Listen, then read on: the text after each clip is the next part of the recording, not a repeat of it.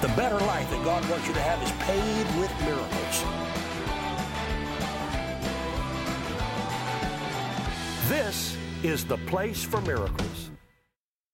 Now, we've been talking about tithe, we've been talking about first fruits, we've been talking about alms, we've been talking about seed. We all have seed in the ground, but many of us have not received a harvest. I feel like many times I have seed 10 feet deep, not only here, but literally around the world through all the outreaches of this ministry and all that I've done over the years for the Lord.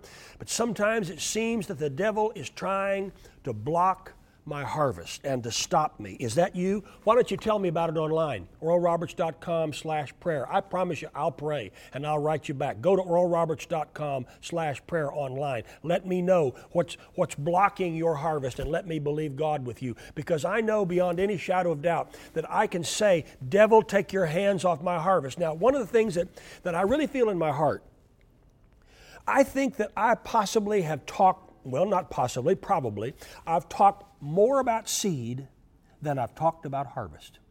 Yes, you have to plant the seed, but you've got to follow through. You've got to follow through and talk about the harvest. Not only do we need to plant seed, our love, our time, our money, our prayers, a smile, a good word, a pat on the back, whatever, our work, our labor. Not only do we have to plant seed, but we've got to call in the harvest. We've got to call it in from the north, from the south, from the east, and from the west. We've got to call it in. We've got to get aggressive about our harvest. Now, I'm aggressively planting seed, but I don't think I have been as aggressive about the harvest as I need to be. And perhaps you haven't either. A week or two ago, Lindsay and I went to lunch with our dear friends Jerry and Carolyn Savelle. Tremendous, tremendous man and woman of God. And we've loved Jerry and Carolyn for years. We've had a great relationship. I guess almost 40 years we've known them. And we were sitting at lunch, and Jerry told me one of the most powerful stories about aggressively going after your harvest. He said, I was in Oklahoma City visiting my family. That's where some of his relatives are. And he said, then I drove my car up into western Kansas to preach. Now, western Kansas has great wheat fields. And he said, as I drove in the afternoon up Interstate 35 from Oklahoma City up into western Kansas, you could see the wheat blowing in the wind, and it was just such a beautiful, beautiful sight. It was near harvest time. He said, I went on and to the little town where I was going to preach and preached that night. And then he said, I decided not to spend the night, but to drive back to Oklahoma City after the service. So as I was driving, he said, it was late, it was about midnight, and it was a lonely, desolate, 2-lane highway. All of a sudden, I saw a couple of lights in front of me.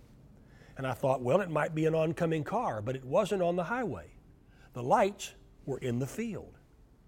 And as he got closer and closer, he saw a combine with its lights on. It was midnight. And there was a farmer in that combine. And at midnight, while all the other farmers were asleep, he was gathering in his harvest. And when Jerry told me that story, I thought to myself, now that is an aggressive farmer gathering in his harvest. That's the kind of aggressive harvester I want to be. When I plant my seed unto God, when I give unto God, no matter what it is, if it's my love or my time or my money or my prayers or a smile or a pat on the back or a good word or whatever it is that I do, I want to be just as aggressive about my harvest. I want to call that harvest in from the north, the south, the east, and the west. And I want to say to the devil, devil, you take your hands off of my harvest.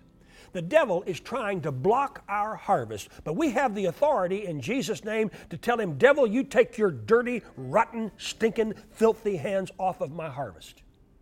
And then, in addition, we have the authority to call on angels of the Lord to go and gather in that harvest that the devil drops because of our words.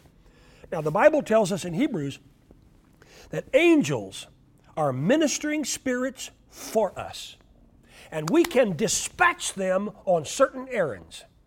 Now, I want you to listen. I'm saying, devil, in the name of Jesus Christ of Nazareth, you take your hands off of my harvest.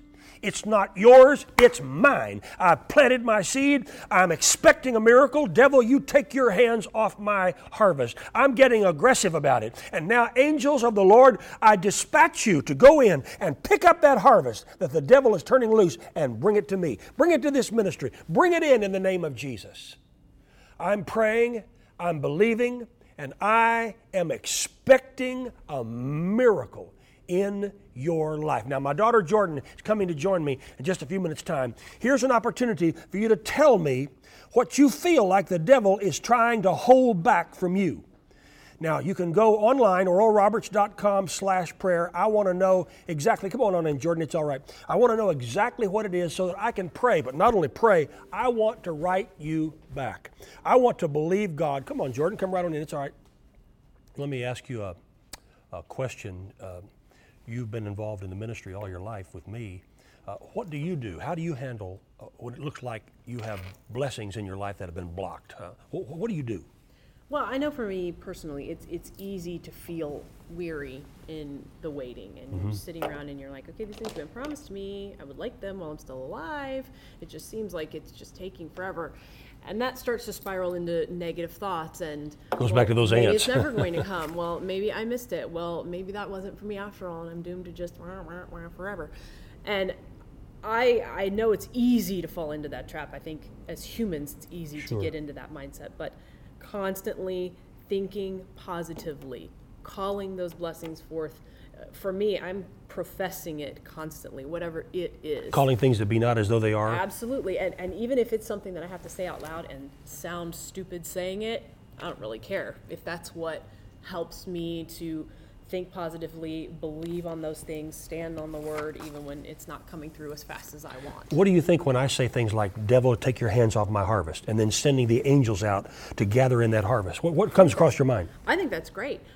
We were at the Southwest Believers Conference recently, and Jerry Savelle was preaching, and he said something about, I don't remember exactly how it went, but he started listening and putting his hand to his ear and saying, is that my harvest calling me? And I thought that was so interesting because it's something that, we give our tithe, and sometimes it's easy to be like, okay, and I'm going to go on living my life, but you actually call that in. I think that's part of the standing. It was an item that he needed for his ministry. Yeah, he actually walked over to it and said, are you my harvest? Are you calling me? At the risk of looking stupid. And that may have seemed stupid to somebody, but not to him. He meant strictly business. And you know what? He called it in. And it came in. It came in for him. And I thought, well, that's just such a great thing to think about. That changed me. At the risk of looking stupid, well, who cares? I don't care. That changed me. I'm not concerned about what the world may think. What I'm concerned about is God and His relationship in my life and me receiving those things that He wants me to have and to unblock those blessing blockers. Your mom, we always called her Munna. Munna always used to say, is that my miracle? Oh. Every time the phone would ring or the doorbell That's would ring, right. she'd stand and say, is that my miracle? And, as a kid, you're like, okay, you guys are kind of weird, but whatever. But now I really see what she was saying is that she was expectant every moment of every day that was the harvest, the miracle, the blessing, whatever she was calling in. And that is exactly what I think Jerry Savelle was saying is that, I'm listening. Is that you calling me? Because I'm expecting it to happen. And the expectancy, for me, helps keep the negative out. It blocks out the negative. Well, I believe with all my heart that we have a Bible right to speak to the devil and command him to take his hands off of our blessing, and then to dispatch the heavenly angels to go and gather up that harvest and bring it to us and meet our needs according to the Word of God, because God's very concerned about your needs. He said in 3 John 2, Beloved, I wish above all things that you prosper and be in health, even as your soul prospers. That means He wants you well in every area of your life. He wants your needs met. So right now, in Jesus' name, I pray over you. I rebuke these blessing blockers. I rebuke them in the name of Jesus. And I say to the devil, you take your dirty, rotten, stinking, filthy hands off of our harvest. Now, angels of the Lord, we dispatch you to go and gather in that harvest and bring it to us. I'm praying that over you right now in the authority of Jesus' mighty name. And as I said earlier, if you feel like you have blessing blockers that need to be unblocked, and you'd like to tell me about it so I can pray, contact me online, oralroberts.com/prayer. I promise you, I give you my word, I will pray. I will release my faith over you, and I will write you back and bring you a good word. Jordan, thank you so much. God richly bless you. If you've enjoyed the Place for Miracles podcast, please subscribe and rate us. It helps spread the healing message. And remember, we want to pray for your needs today. Go to oralroberts.com/prayer or call the prayer group at 918-495-7777 and let us know your prayer requests. Expect a miracle today.